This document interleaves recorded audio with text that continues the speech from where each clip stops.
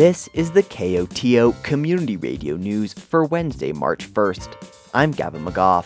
In today's headlines, public health shifts focus to post-COVID projects.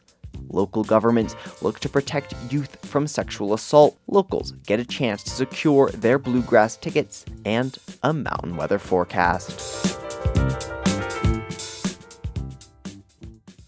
In her update to county commissioners this week, Director of Public Health for San Miguel County, Grace Franklin, reported that staff has been taking time to begin new initiatives and even travel outside the county to attend trainings and pursue continuing education. This is all a result of public health refocusing as the pandemic continues to ease. Why are we doing all of this? We have a couple new programs or old programs that we're bringing back to really meet the needs that have been identified in our community as we've wound back from our COVID work. One new focus area for public health is the scourge of fentanyl overdoses rolling across the country. Franklin says public health is gearing up for more drugs and more dangerous drugs appearing here in San Miguel County. A few weeks ago, we've received Narcan and fentanyl test strips to provide, and they are currently being distributed. Any individual can come to the public health department and pick them up for free, confidentially, no judgment. In addition to those drug testing materials, Franklin says public health is offering trainings on administering Narcan, which can reverse a drug overdose. They've already partnered with Telluride's Gay Ski Week staff and will look to work with other area businesses. Franklin adds, and have library trainings as well scheduled early in March to talk about harm reduction, talk about different resources, as well as provide our Narcan and fentanyl test strips for free to them. Another upcoming initiative focuses on sexual health. San Miguel County will begin to offer contraceptive support to area residents and is also set up to offer appointments and consultations in partnership with the Children's Hospital in Denver. So this will be walk-in telehealth visits where our nurse Shannon Farley can dispense medication by the provider's order from Children's Hospital remotely.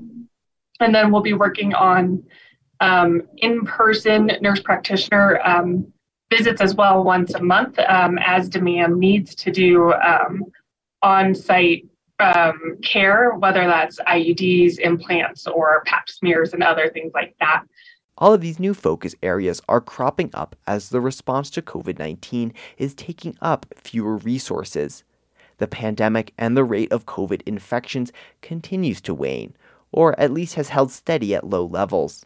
Here's Franklin summarizing COVID-19 levels in the community based on wastewater testing. Not too much has changed over this last month, which is encouraging. Our local wastewater numbers, and I'll show some graphs in a few, remain at a steady, moderate level with little blips here and there. Additionally, the county has continued to offer PCR testing once a week from its Telluride offices, but those clinics are less and less frequently attended, Franklin says. We've had about 2 to 3 people attend that, and out of those individuals, the majority are insured. It's just the more convenient option, which is a great reason to get services. But as we move into the off season, we'll be reassessing that and likely to not provide that on-site PCR testing, but continue to provide the at-home antigen testing, given the lack of demand and the need to pull our nurse and other people into other projects moving forward. Public health, Franklin hints, is likely to pull back on those in-person tests in the near future, another sign of COVID's decline and the rise of other health challenges and concerns for the county. With the recent sentencing of a former Telluride High School student for sexual assault, local leaders are looking to support students and prevent assault and harassment in the community. KOTO's Julia Caulfield has more. In the Telluride School District, 3% of students say they've been physically forced to have sexual intercourse when they did not want to. And 12% of students say they've had sexual experiences where they're unsure if they granted their full consent. That's according to data from the statewide Healthy Kids Colorado survey. How can we help them? How can we protect these people? I'm going to say young women, but I'm sure that there are young men that have been assaulted How can we help them once they've been assaulted to feel safe in this community come forward? That's Leila Benitez, Executive Director of the San Miguel Resource Center, speaking at an intergovernmental meeting earlier this month. The conversation arose after a former Telluride High School student was recently sentenced to serve 45 days in jail for sexually assaulting 11 young women between 2015 and 2018. It is already hard enough, I can't imagine how bad, to be sexually assaulted at that age, but then to be in such a tiny community where everyone knows your business, and then to be sitting in class next to your perpetrator. These are really tough situations that our students are in. And a number of you said, okay, we understand, but what can we do to help this from happening again? Benitez says following the sentence, the Coordinated Community Response Team, a group including all local law enforcement, the Telluride Medical Center, the DA's office, and the San Miguel Resource Center, will be working to identify what happened and lessons learned from how the case was handled. What they've learned through the process, what exactly did happen, where balls were dropped, where we should have maybe acted sooner as a community. And so taking a look at everything that happened and then coming up with suggestions moving forward. And I know we're never going to have all the answers, but I know that me sitting in my office am less capable of coming up with all the answers than me sitting with a team of us together. Because Benitez note, assault and harassment in the community is still a reality. It's happening. In the last 6 months, the San Miguel Resource Center has become aware of 3 teenagers that were sexually assaulted. Those are the ones that we're aware of. They're the ones that have come forward. This is still happening in our community, and almost every case is tied in with alcohol and drug use, which puts them in a vulnerable position, but then also makes them feel vulnerable about coming forward. Benitez adds she's heard from government officials saying they want to do more to ensure incidents like this don't happen in the future. Cheryl Miller, president of the Telluride School Board of Education, says it's important to not only look at ways to support survivors of sexual assault, but also keep young people from becoming perpetrators. One of the things we need to understand is the perpetrator is a victim as well of pop culture, of misunderstandings about what's appropriate behavior, and that we need to think in terms of education, which would protect our youth from becoming perpetrators, if that makes sense, so that they understand appropriate choices, particularly when there's substance involved. Telluride Town Council member Adrian Christie adds, adults in the community need to be aware of the behavior they're modeling to young people. They are a reflection of us as adults.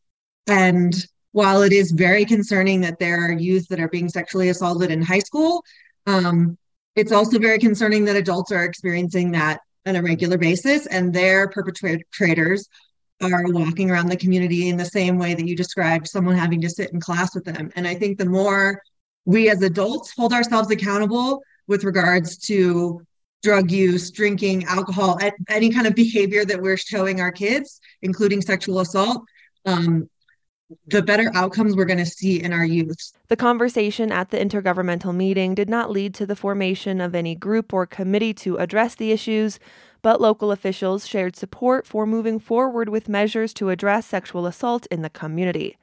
KOTO News will be holding an off-the-record program to discuss sexual assault and harassment on Tuesday, March 7th.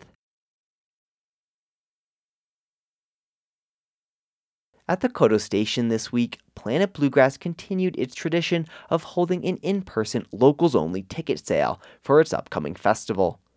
Tickets for the June Music Fest sold out in minutes when they went on sale online last fall, but 1,000 more passes were set aside specifically for residents of San Miguel County. We at KOTO News were on the scene to speak with festival hopefuls as they waited in line. Well, our experience has been great because all my neighbors are here and all my friends that I see in the festival every year. And so the Yellow Tarp is getting prepared. I got here at NPR was playing on my little portable radio here, so it was about 7:15. Most of the line showed up here around 8 o'clock. It was right after the news, and the line started growing a bit. It's just the 50th. I'm ready to celebrate like it is. Dave Valentine. Linda. Full name? Peterson. Jimmy. Jazz. I'm looking for Robert Plant. Hopefully play a little Led Zeppelin. Yeah. Since 7:15. But we thought it started at 8, so...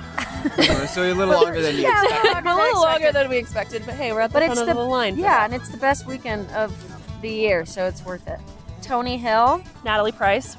I don't know, 50th anniversary. Everyone's super stoked about that. So. Yeah. And it's, I grew up here, and so it's the one weekend out of the year that all my best friends from, preschool, childhood come together and have a massive tarp and get to hang out.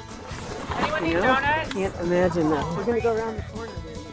John Roth. The thing is, the first couple years they had the Bluegrass Festival, it was like all these bikers and drunks, and there'd be broken glass on the street, there'd be people vomiting on the street, there'd be fist fights. But every year the crowd of people that comes seems like better and better and better people. And I think it's just really a fun social event. There's always so many nice people that come, and John's been to every Bluegrass since the start. To everyone. Everyone. All 4 days to every Bluegrass Festival. One thing about standing in line like this is you run into your friends and you get to talk to people, for a couple hours that you say hi to on the street, but you don't really get to converse with. I had to work last year. I was so sad I saw everybody in line. But I do think that they should sell tickets to locals ahead of everyone else because the internet in this county is so slow. I would never have a chance to buy a ticket online while I sat at my desk. Rosalind Wilder. Yeah, that's a good idea to set aside, but more than the 1,000. You should have at least 1,500, and in my view, they shouldn't sell the public tickets till after New Year's so people can use their money they make at Christmas on tips, etc. It's like, I don't have money in November. My name is Lauren Kenobi, and it's the greatest weekend of the year, so it's great to spend a few hours in the snow and, get your tickets. Wouldn't miss it, including standing in line in the snow for a couple hours. Yeah.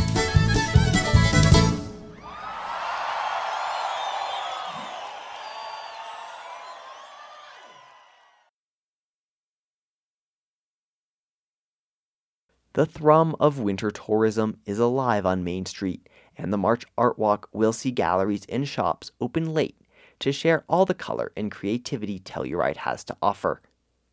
The night will feature a number of new shows opening, including at the AHA School, where the Tulsa-based arts collective No Parking Studios has installed a multimedia, intergalactic, and fashion-forward exhibit. The artist will be in attendance, and the night will feature the musical debut of DJ Lowe.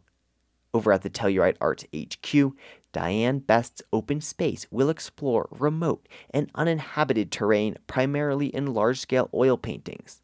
Additionally, shops across town have decorated their windows with pride displays for Gay Ski Week.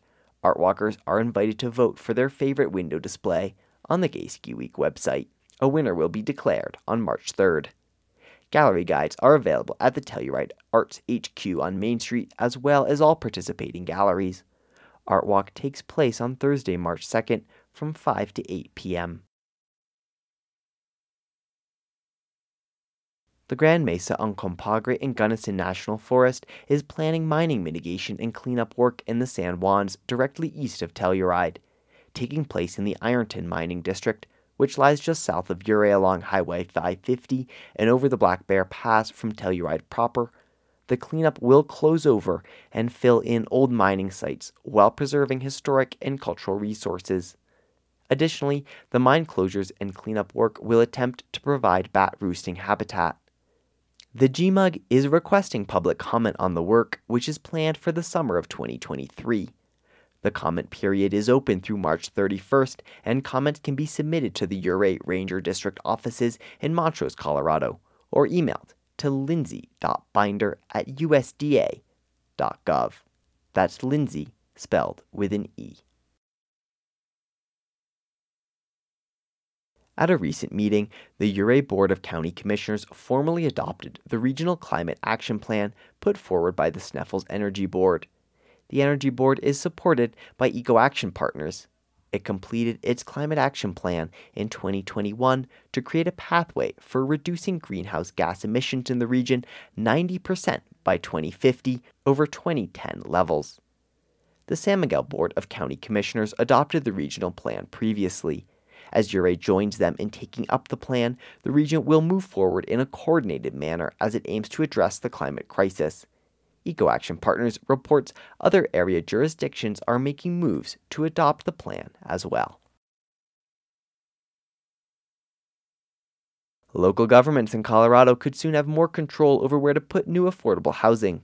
As KOTO's Lucas Brady Woods reports, a new bill at the State House would give them first dibs on certain property sales. The new bill would give counties and municipalities the right of first refusal when residential or mixed-use real estate goes up for sale. They would be able to make an offer before any private buyers under the condition they use the property to create new affordable housing.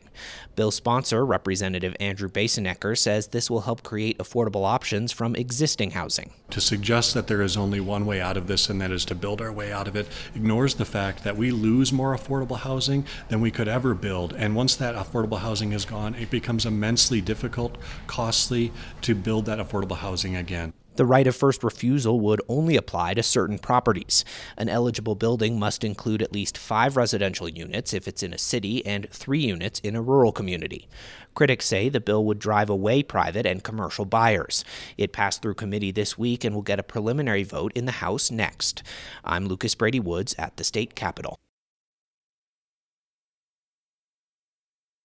Tuesday was the last day for the public to submit comment on Colorado's plan to reintroduce wolves. Many ranchers and others in rural areas say they fear for their jobs, livestock, and even personal safety. But are those fears justified? For Rocky Mountain Community Radio, KDNK's Haddison Rensberry spoke with Eric Molvar, wildlife biologist and executive director of the Western Watersheds Project, about what wolf reintroduction worries look like from a biological perspective. I've heard from some opponents that their concern is the impact that wolf reintroduction will have on the ungulate population and competition for hunting licenses and things.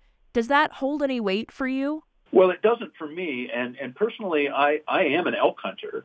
And I hunt in some of the areas that have wolves in Wyoming, and I hunted in Montana too when I lived in Montana. And frankly, the number of elk that there were in 1993 when the first wolves hit the ground in Yellowstone is a little bit smaller than the number of elk that we have today. So the idea that elk were going to be depressed by having this new predator introduced into the landscape simply hasn't manifested itself in reality. And instead, the wolves are doing what is called compensatory mortality. In other words, eating animals that otherwise would have died of other causes anyway. And so it has a no net effect on the population.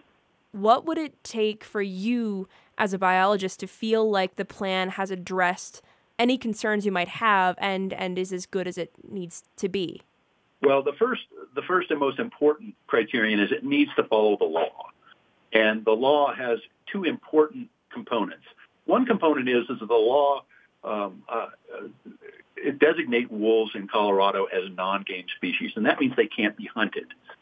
That's something that the voters have spoken on, and that was written right into the ballot initiative, and each voter had an opportunity to read that in detail before they voted. And so that's very intentional on the part of the voters. That's not something that's a trivial detail. And the Colorado Parks and Wildlife brought forward a plan that includes a phase 4 after wolves would be removed from listing under the Colorado Endangered Species Act, in which trophy hunting would be authorized by Colorado's Parks and Wildlife. And that's something that's beyond the scope of the law and should not be allowed because the voters didn't bring wolves down here to be hunted and shot. The voters wanted wolves to come down to Colorado and participate naturally in their ecosystem without human interference or with minimal human interference. And the other part of the law that's really important to pay attention to in the wolf plan is that the wolf plan must be based on the best available scientific data. There are several aspects of the wolf plan that currently do not. follow the best available scientific data. One is that the wolf plan includes a pretty large dose of lethal control for wolves that get into conflicts with livestock and wolves that may be getting scapegoated for declines in prey populations, which we know based on the science that wolves don't really control prey populations. We know that from Idaho, Montana, and Wyoming in the 25 years of experience that we've had in those three states. And at the same time, lethal control for livestock depredations also is unfounded in the science if your criterion is, does this actually help the livestock industry? We've got 25 years of data from Idaho, Wyoming, and Montana in which wolves have been very heavily suppressed and controlled in response to livestock depredations. And there have been 3 studies that have evaluated the science on this, and they've been able to determine that, lo and behold, that you don't get a significant reduction in livestock losses when you kill more wolves. So what's the point at that point of killing wolves when there's been a livestock depredation if you're not going to save more livestock in the future? Well, it turns out to be revenge killing on the parts of the ranchers to make themselves feel better, I suppose. It certainly isn't a good biologically sound or scientifically defensible way to manage wolves in the context of ecosystem health and having predator-prey dynamics that are natural and healthy. Why should people care about this issue from the perspective of a biologist? Well, I think a lot of what we think we know about wolves and the way that they interact with their prey and the way that they interact with livestock is based on fictions and fairy tales. And when I say fairy tales, I mean very literally fairy tales. Little Red Riding Hood and the Big Bad Wolf, the 3 Little Pigs. These fairy tales are deeply baked into the national psyche. And so we have this kind of implicit and inherent discrimination against wolves as the bad guy or a fearful or dangerous animal, when in reality, wolves are nothing of the sort. And if you look at the numbers, they pose very little threat to livestock as well. If you look at the causes of death for livestock in the states where you do have wolves, in Montana, in Idaho, in Wyoming, it's a tiny fraction of 1% of the losses that go to wolves. And things like respiratory diseases and exposure to weather are the things that kill livestock that don't make it to the slaughterhouse. One of the really interesting things about wolves and what happens when humans start killing them is that it can disrupt pack structure. And there's a recent study that came out in Yellowstone National Park just a month ago that shows that hunting of wolves outside Yellowstone National Park resulted in about a quarter of the wolves getting killed and often resulted in the disintegration of the wolf pack. When you have a pack structure that's stable with a dominant male and a dominant female, then you have breeding only by those 2 animals amongst maybe 10 or 12 or 15 or even 20 wolves. And then the other thing is that a stable pack structure means that these animals are able to tackle more difficult prey. In the context of wolf reintroduction in Colorado, you want wolves to be competent hunters of their natural wild prey, the elk, the deer, those species that are elusive. Because if you disrupt the pack dynamics, the cooperation of the wolf pack is not able to take down those natural prey, and they become less competent as hunters, then they will turn more frequently to eating cattle, eating sheep. So the ranchers' based on the science, the ranchers' best strategy is to leave the wolves alone and let those wolves go unmolested and concentrate on the natural prey that are out there, the wildlife on the landscape, instead of their domestic livestock. The National Weather Service forecast for the western San Juans calls for snow showers tonight with a low around 15 degrees and possible accumulations of 2 to 4 inches. Thursday calls for snow ending early, giving way to partial sun in the afternoon with a high near 30 degrees.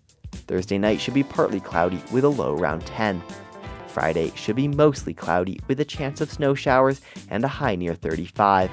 And Friday night calls for cloudy skies with a low near 15. This has been the news for Wednesday, March 1st.